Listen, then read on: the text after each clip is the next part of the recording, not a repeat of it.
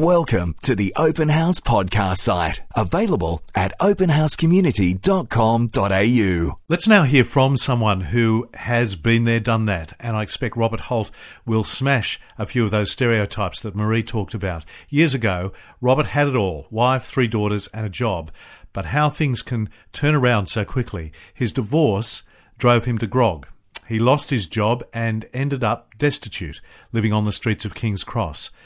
After trying to take his own life, Robert headed to rehab, and the work of God became clear in his life. He was gifted with an apartment in Sydney, furnished and fully paid for. From there, he found another job and, more importantly, found God. It's an incredible story. Robert Holt, welcome to Open House. Thank you. It's great to have you with us, Robert. Thank you. There is a saying that we're all just 2 steps away from homelessness. How do you reflect on that?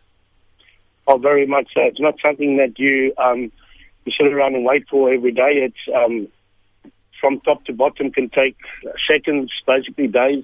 It can happen at any time. It's not something that you think it would happen to you, but it can happen to any person without a doubt. And the emphasis is on any person. That's right, without a doubt. I've met on the streets people from very wealthy backgrounds, prominent positions in society, and it just takes a small thing that can actually flip you over the top and land you on the streets without a doubt. Yes, Robert, paint us a picture of your life before you'd unravelled. I was with one of Australia's largest companies as a trainer instructor, and doing quite well. 3 lovely daughters and a wife, living in a beautiful house out west. And the day came where separation, divorce was imminent, and I found myself living on my own and coming home to an empty place, and basically just started drinking. I was never drinking in the week. I'd have a drink here on the weekend, and eventually I was drinking in the week every day. My company tried to support me. They'd send me to counselling to try to assist me. That didn't help. I couldn't see what I was doing to myself and what I was doing to my 3 daughters, the embarrassment upon them as well. And it took basically 6 months from my divorce till I actually landed up on the streets.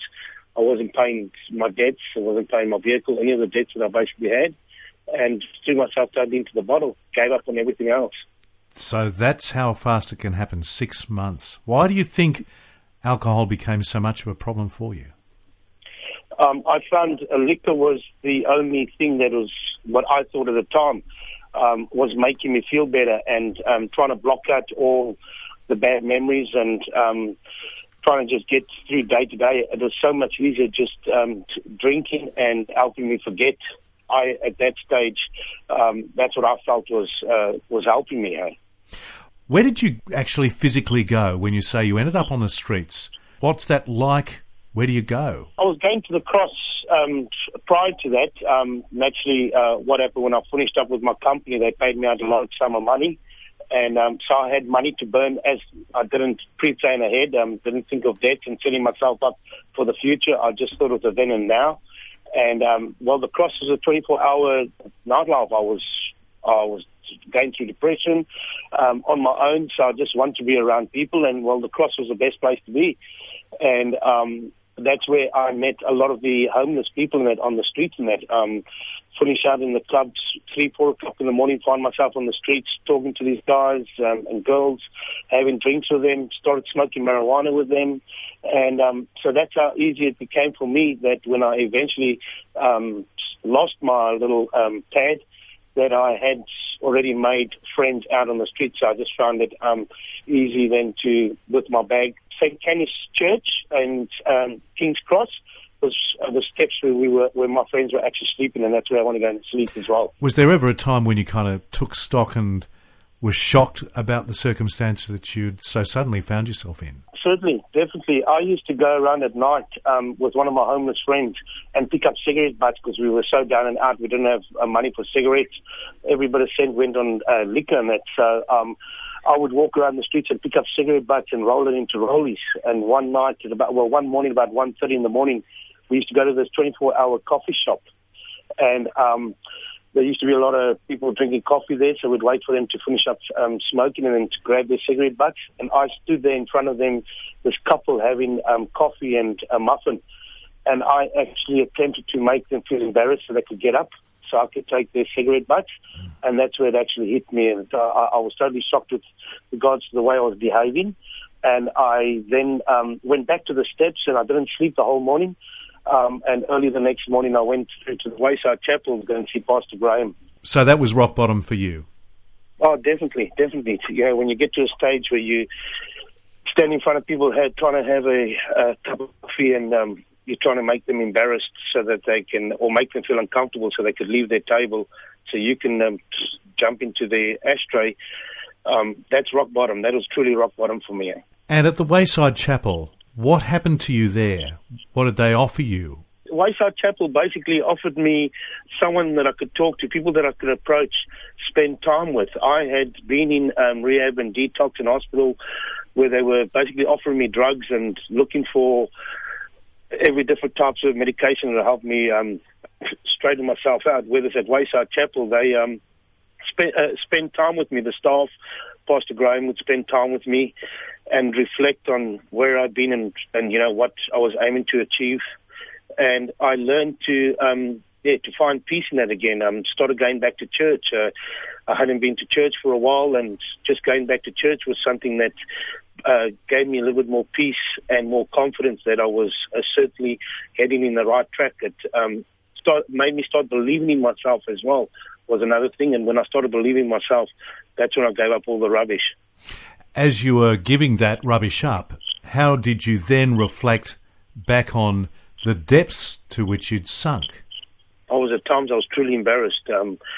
I found it very, very difficult to accept what I had actually done and where I'd been, and that I'd just basically given up. It is very, very difficult, and even still today, because I volunteer at the Wayside Chapel, I go there to continuously put everything in perspective for me, realizing that, you know, that it could happen to any person, and I'm lucky for where I am today. And through that, you ended up being housed again. Yeah, I was very, very fortunate. One of the great carers and sponsors and persons associated with Wayside approached Pastor Graham and said to Pastor Graham that he would like to assist somebody who was able to assist themselves and willing to assist themselves if they were given a second chance. And Graham threw my name into the ring, and I call him my angel today. He's my very dearest angel. He said that I should tell Pastor Graham that I can go and find an apartment, and he would pay for rent for 1 year in advance for my apartment and fully furnish out my apartment with brand new furniture. He didn't even want me to get second-hand furniture. He wanted me to have everything brand new. Wow. With that, I was so lucky. You could just imagine. Coming from the streets, at times I was living, before that I was living homeless shelters and that, not having the opportunity to make my own cup of coffee when I wanted to, or get up and do what I wanted to, or even have a bed. So just to have something like that given to me was a great opportunity, and which allowed me then to start focusing on rebuilding myself. And it took another couple of months, but I was able to get into the workforce again as well. And in the midst of this, you found God. I have. I've never. I've grown up in South Africa. I grew up in a very conservative environment, very religious environment as well. Religion was basically forced down our throats. I used to go to church about 4 or 5 times a week. So, going into the military and my earlier part of my life, I turned against God and I turned against religion. And one of the best things that have come from this whole thing is that I've been able to find the real God and myself within God as well, which has made it much more comfortable, if I want to say as that. How do you reflect back now on the way God works in people's lives? Because, you know, from the outside it might be a real puzzle to know, well, why did that happen? One thing I know, I know there's a verse in my time, you know, we on the streets, we tend to want to have a change and we want it now. And something I've learned that is, God has never left me. I know that now. I know that for sure. He never left me during my hard times. He was with me all the time. But he needed me to understand that it is my choice of what I wanted to do and where I wanted to go, and that I just needed to ask him to help me and to guide me and to trust and believe in him.